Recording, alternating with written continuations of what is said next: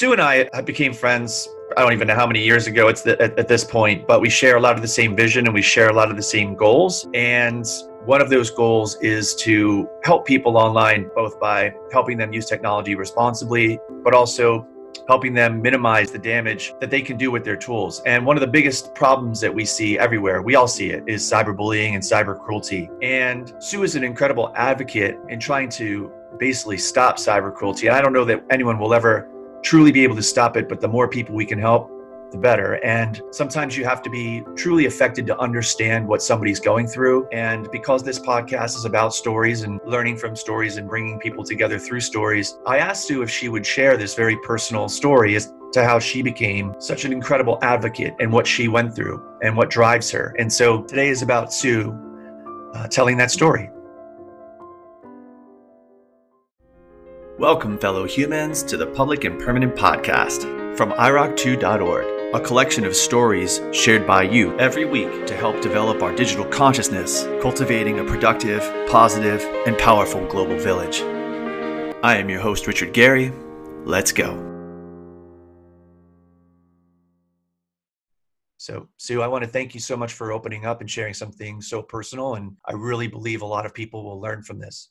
Yeah, well, I appreciate it because, not too many people actually know where I started from because it was so many years ago. Actually, it was almost 2 decades ago. It was in the late 90s when it started. Reality is online hate has been going on a long time. In 2003, I was confronted with cruel comments, twisted truths, outright lies, images that were literally distorted of myself. Today we call them mean memes. There were literally trolls out there that were impersonating me, creating fake accounts in my name.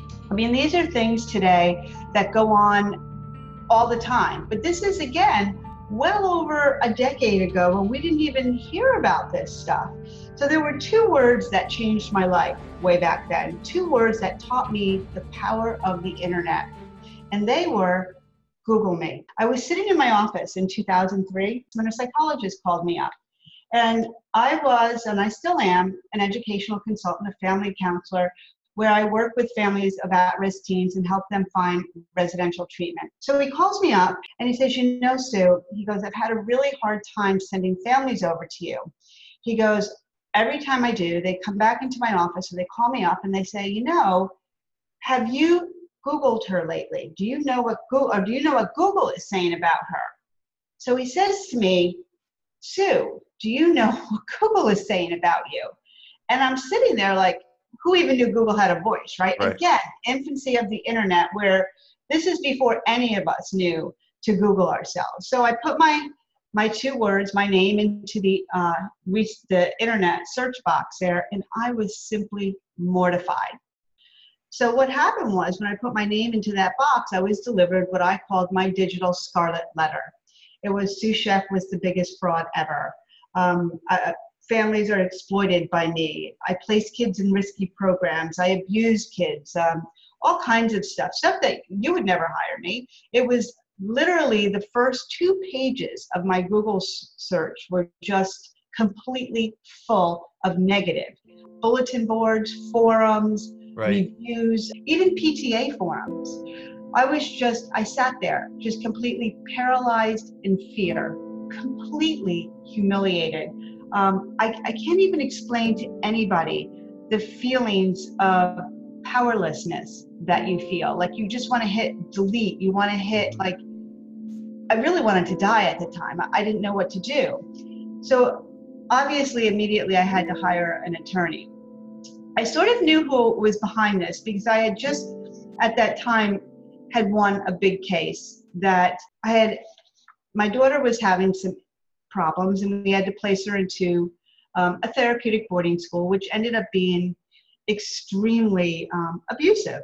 And once I exposed them for what they were, I won a major lawsuit. We ended up shutting down 22 of their programs, probably cost them a lot of money. I was very fortunate that my insurance ended up paying a lot of the legal fees, which were well over $1 million to take down this monstrosity of a program. It's on my website. If you go to helpyourteens.com and read A Parent's True Story, you'll see. And that was And that was helpyourteens.com. helpyourteens.com, and right on the homepage you'll read A Parent's True Story. My first book was actually about this because it made huge, national, international news, and that's where really my name became so big because they did many stories about it. It was on 2020, it was on 48 Hours, there was a documentary made on it. So anyway, it was a huge story back then because it involved the abuse of children, duping parents. I had bought into a therapeutic boarding school that was supposed to have horses and therapy. It didn't have either one of them. It was sort of like a cult. My daughter was extremely neglected, abused. They put her in a box for 17 hours a day. It was just horrifying. So I had exposed them online. I wrote a big blog. Even back in the late 90s, I knew how to write a blog. Okay. Early 2000s. And I exposed them. And how ironic this is, they attempted to sue me for defamation. So I countersued them back for the abuse that they did because the truth is your defense, obviously. And I won. And then what happened was they took it to the Supreme Court and I won again. No one condones child abuse and fraud. But they were so pissed off that they ended up hiring this woman to defame me online. So this woman that was writing all this stuff about me, I was the biggest fraud, I exploited families, I abused children, I placed kids in risky programs, she was paid by this organization. And people listening to this podcast may think, oh my God, how do you know that? Well, we had depositions, and in legal deposition, video depositions, she finally had to admit it. When this psychologist and the doctor called my office and I sat there and I looked at the internet. Again, I sat there paralyzed in fear. It took me at least a couple of days before I got up the nerve. I called an attorney and we had to get to work on filing an internet defamation case as well as invasion of privacy, because although this woman was hired to slander me and defame me online, what happens with this, as everyone knows listening to this, once she started, it was like a mob-like mentality. All these we called them, over a decade ago, they really weren't called trolls, they were called minions. I don't know why, minions was a big word back then, it's in all my court papers too.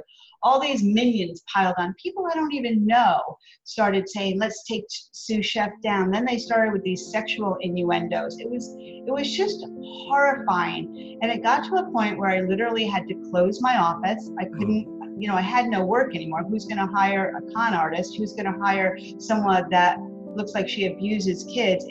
I can't explain to you. It wasn't only being financially ruined, more importantly, it was being emotionally destroyed.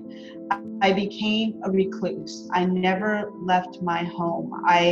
And like kids today being bullied, you feel like the world is coming to an end. I didn't want to tell anybody. You feel like people are going to blame you. You feel like you're being judged. You feel like people are going to look at you as, what did you do to deserve this? I mean, seriously, even though you didn't do anything wrong, you feel like you must have done something. Maybe you shouldn't have countersued them. Maybe you should have just not poked the bear, but I had to do what I had to do for my daughter. And also to protect tens of thousands of other kids that were being harmed in this school, because what happened to my daughter was so minor compared to what the abuse that happened to other kids, because we went on to represent other kids that were really physically abused in these programs.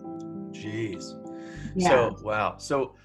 So you went from, just having a job, helping people, to having to deal with learning about what was happening to your daughter, then making the decision to spend the time, the money, and the resources to go after that company. And then after you go after the company, now you're dealing with them coming after you. Right. They came after me indirectly through this woman. Right.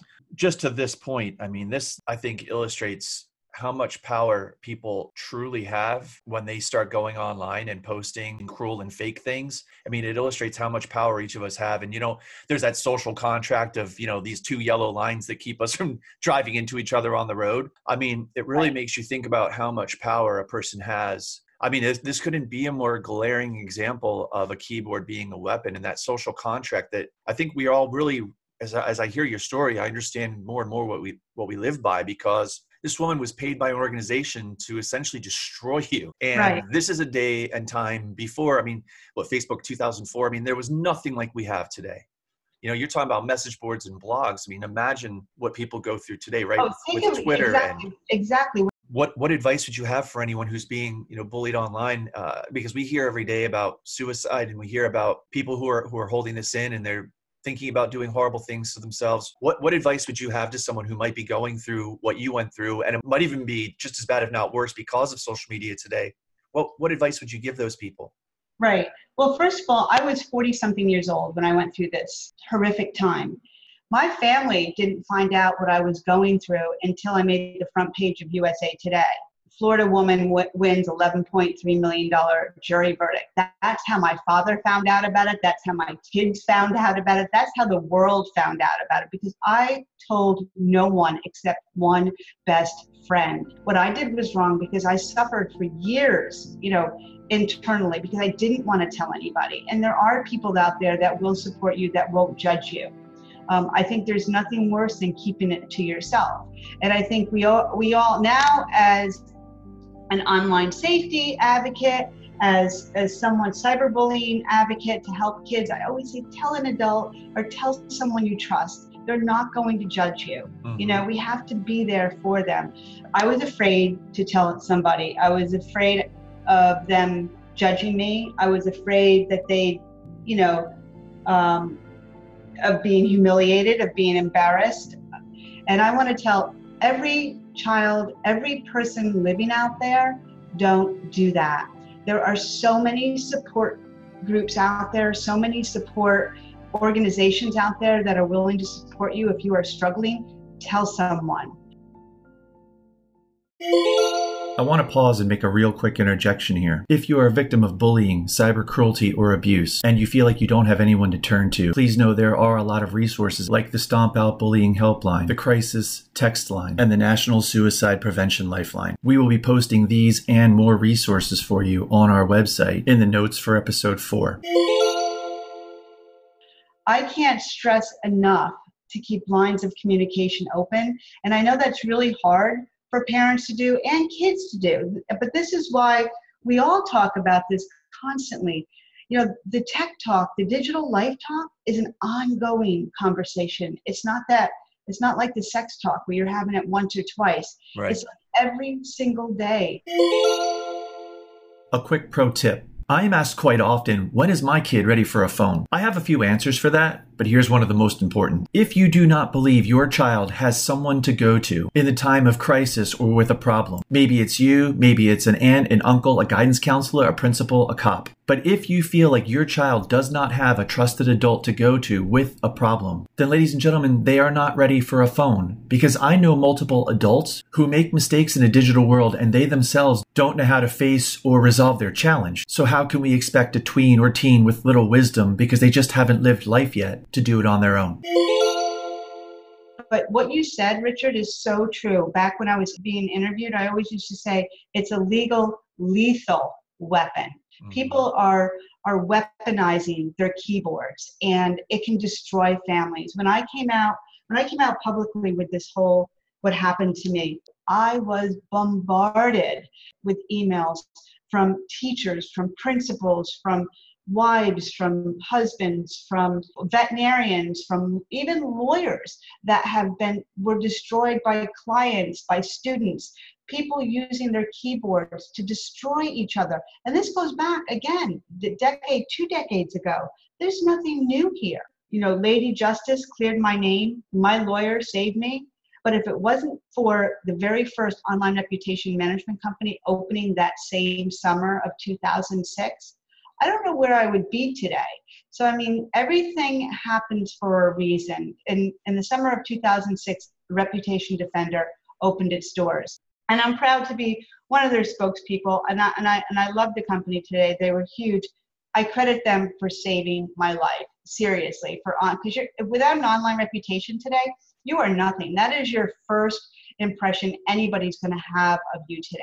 Whether it's getting a job, whether it's going to college, being for college admissions, whether it's a relationship, whether it's online dating, whether you're moving into a neighborhood, whatever it is, your name is going to be put into that search box. 90% of people don't go past the first page of Google. So what Google is saying about you, people don't take the time to decipher cyber fact from cyber fiction. They're just going to move on to the next doctor, the next lawyer, the next educational consultant, the next veterinarian. That's just the way life is. Yeah, absolutely. And I think that goes back to just how much we really need to understand the damage we could be doing to someone, when you start consistently and constantly attacking someone, because to your point earlier about there were people that were jumping on the bandwagon, and we see this a lot, right? Where nobody knows the context of what might be happening. We're just jumping on that and piling on. And so I say that because when you were saying earlier that it was this one person who was paid to defame you, and you were saying that they were creating all kinds of horrible things, comments, distorted images, a number of things that you were telling me about. Now all of a sudden you have people that are seeing this as truth because they're seeing it on the internet and it's on the first page, right? And so you have all these people jumping on, and that's an incredible problem. I mean, that's an incredible problem when you have not one person who's just being cruel, but you have one person who has become the leader of a movement of cruelty against an individual or an organization. So we see this every day, though, do we not? People are too quick to judge. We have to be slow to consider. Take the time to consider what the situation is. Is it really factual? Right. Before we get out there and use our keyboards to insult somebody. I can't stress this enough. Talk to your kids about how to report, flag, and block abusive content. Yep, absolutely. Absolutely. I always tell people, copy, save, and print. That was one thing big in my lawsuit is saving all the evidence. Absolutely. Yep, yeah, because without that evidence, it's very hard to go after. But if you copy, save, and print, especially when I speak to younger children, I tell them, if you can remember that, I actually have them repeat it with me when I talk to them in elementary schools, because whether they're in gaming or they're in social media, if they see something happening, it's, they have to get that evidence.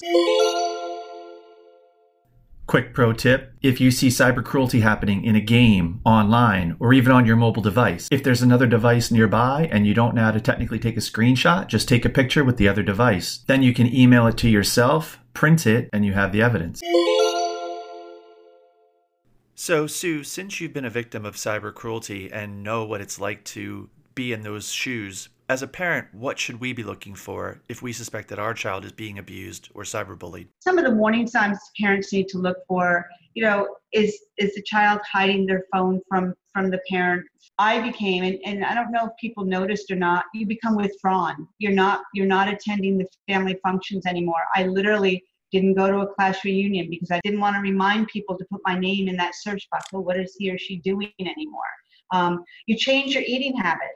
You do. Whether you're eating too much or you're eating too little, you become completely withdrawn, really. You become nervous and jumpy every time something comes up on the phone. Your notifications, you're like, oh my God, what's next? I never Googled myself I still really very rarely Google myself. I have an alert set up because years ago, back over a decade ago, every time my name would pop up, it would be something really, really negative.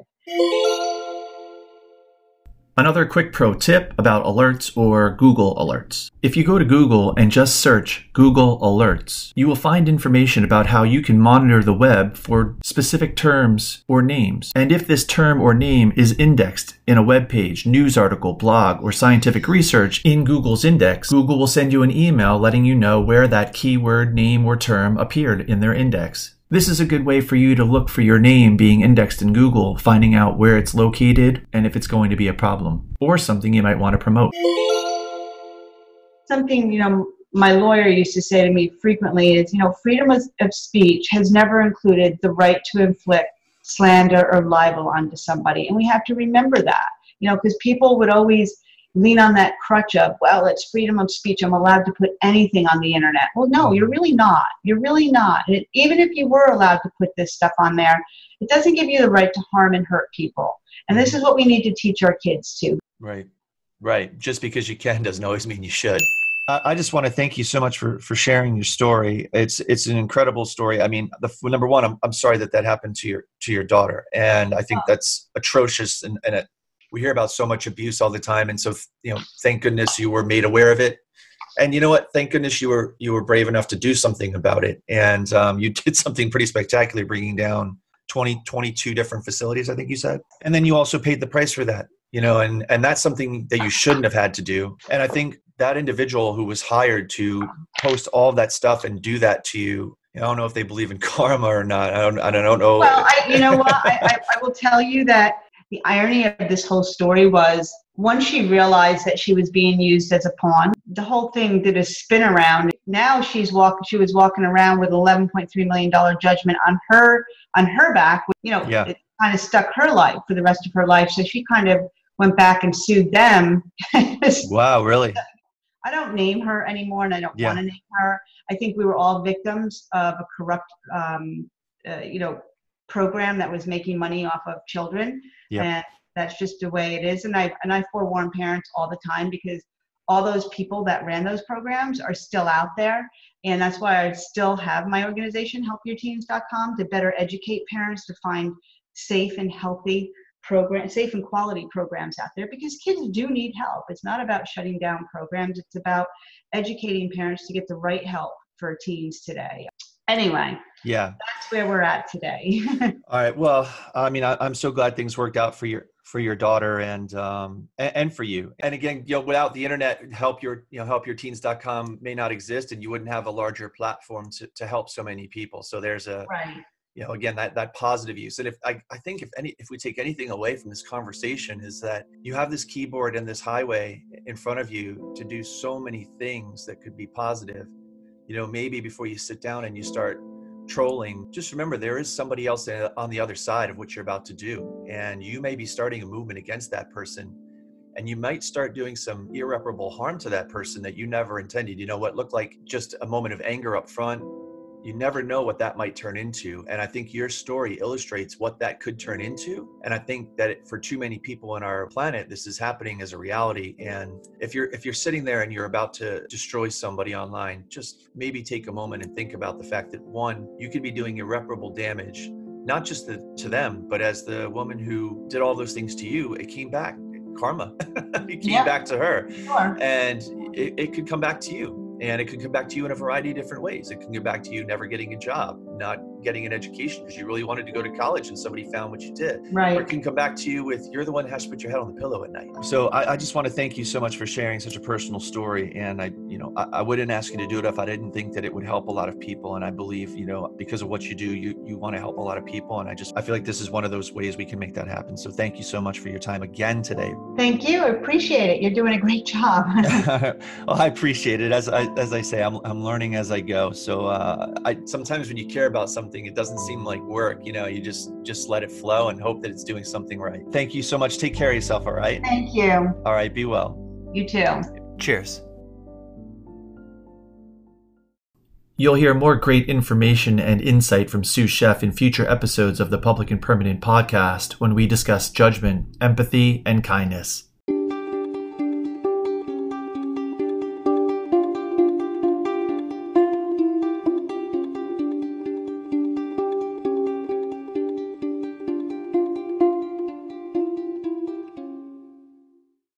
I just want to thank you all again for the privilege of your time. I want to thank the incredible advocate and author of Shame Nation, Sue Sheff, for the privilege of her time. We also want to thank everybody who submitted a voicemail and email to be on the show. We are reviewing all of your stories and we will be in touch. If you like what you hear, please be sure to follow us and like us on Apple Podcasts and Spotify. You can learn more about the podcast, including how you can leave us a voicemail or an email to be on the show, where people can share ideas, thoughts, stories, and support, as well as learn more about some of our featured guests and downloadable documents and other information we'll be providing as the season continues. For all of this information and more, please visit our website at www.iroc2, IROC, todoyou.org/podcast. Thank you all so much again for listening. I look forward to telling you more stories and hearing your stories. Remember, you're listening to this on a tool that connects you to billions of people. So use that tool to be amazing. Be well, friends. Cheers.